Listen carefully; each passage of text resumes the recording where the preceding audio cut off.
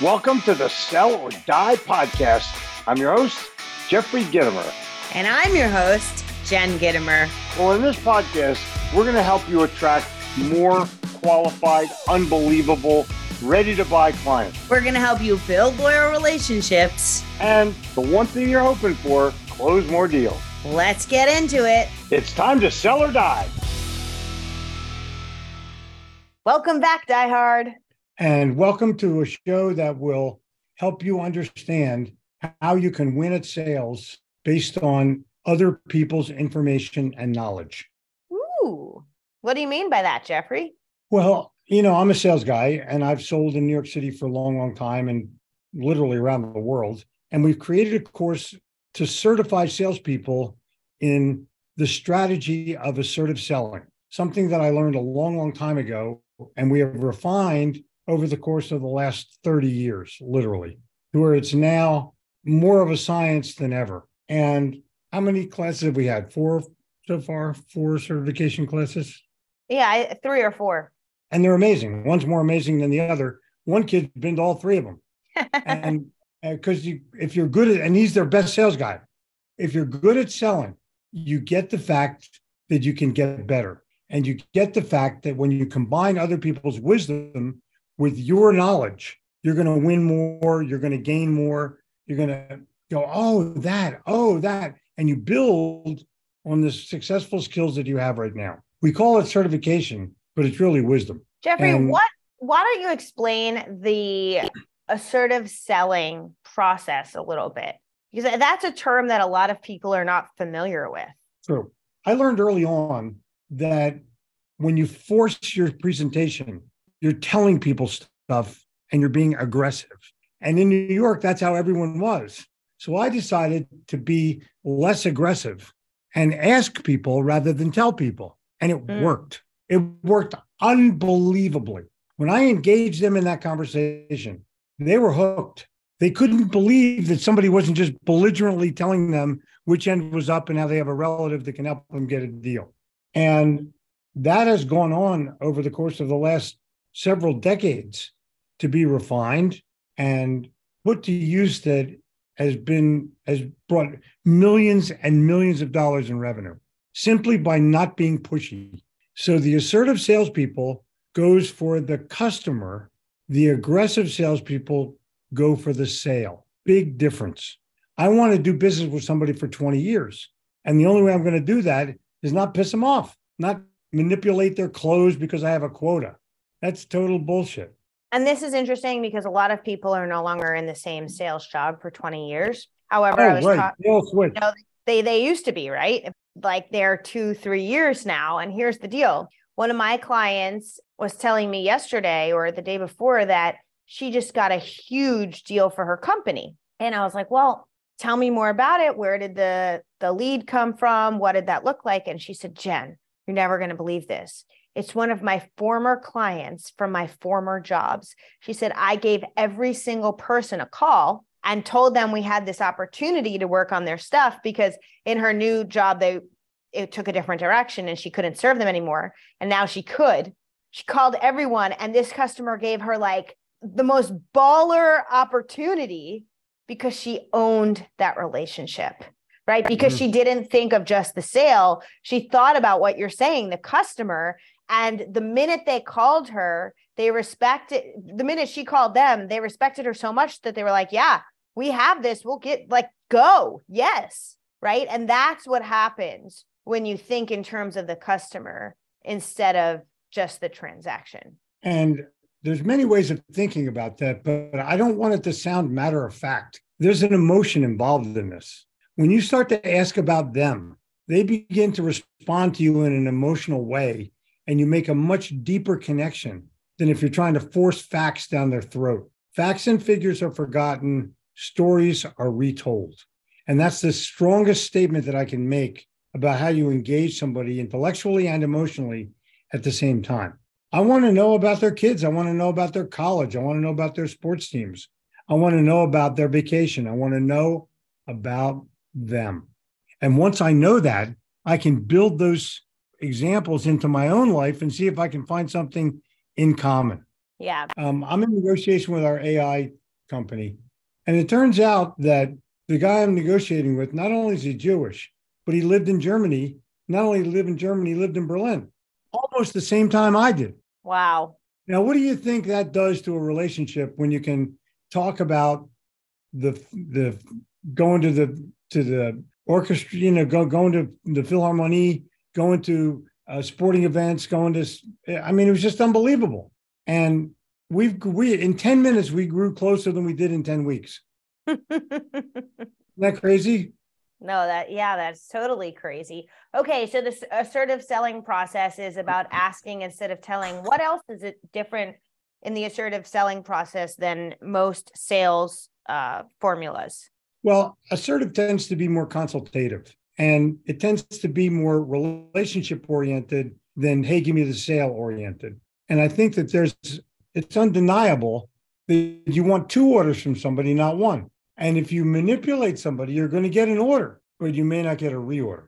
And the way the service team handles them, you're going to get an order, but you may not get a reorder. And so I'm looking at this from a standpoint of, I'm going to make sure that the entire team is on the same page so that as you're going forward with a relationship, that it actually can morph into a friendship. And that is the strongest relationship you can have.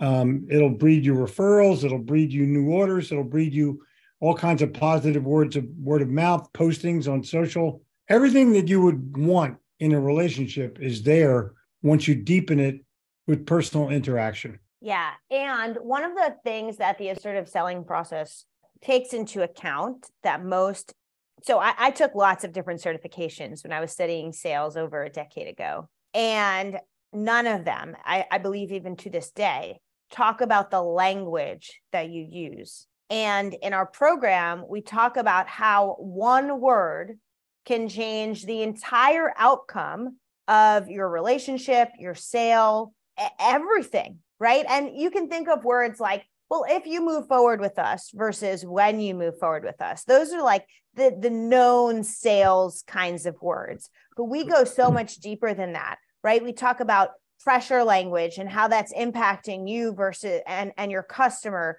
We talk about negation and when to use negation and when not to. We talk about soft talk words like maybe, I think, I believe.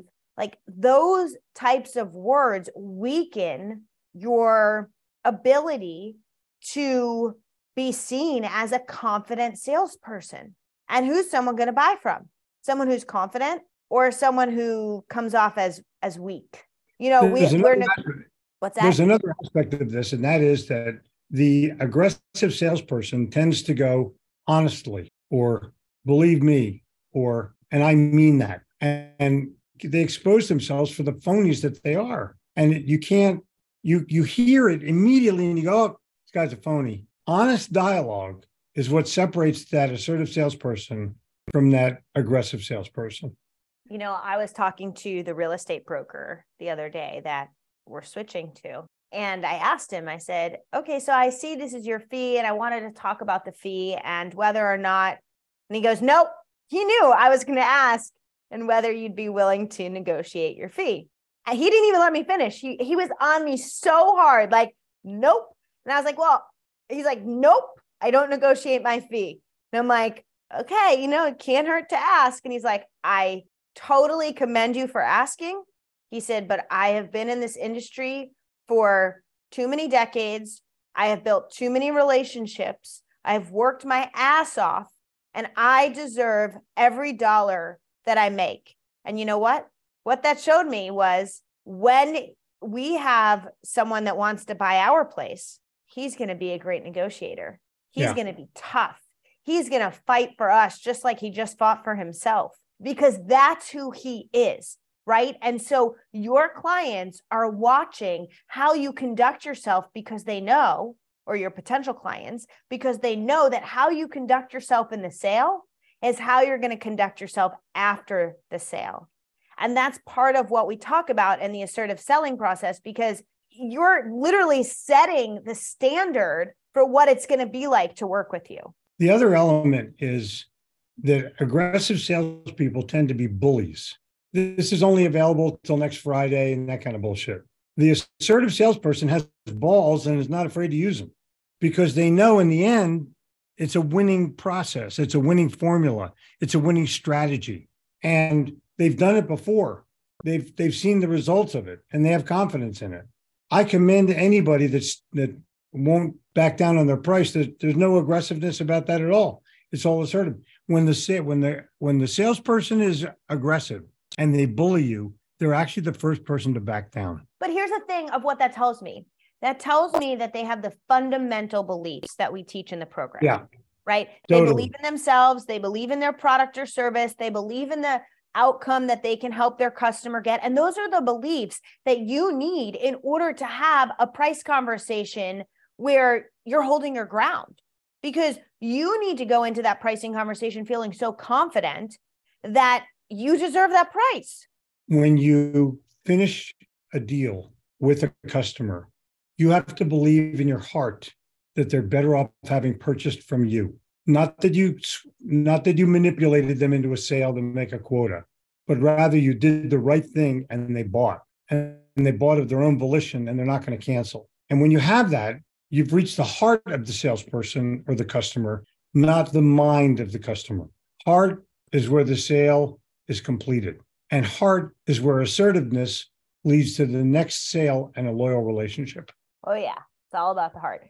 So, Jeffrey, we have created a new program, and I'm really excited about it. It's the sales certification combined with 12 months of coaching. So what we have found is you can come get certified. That's cool. That's a one-time thing.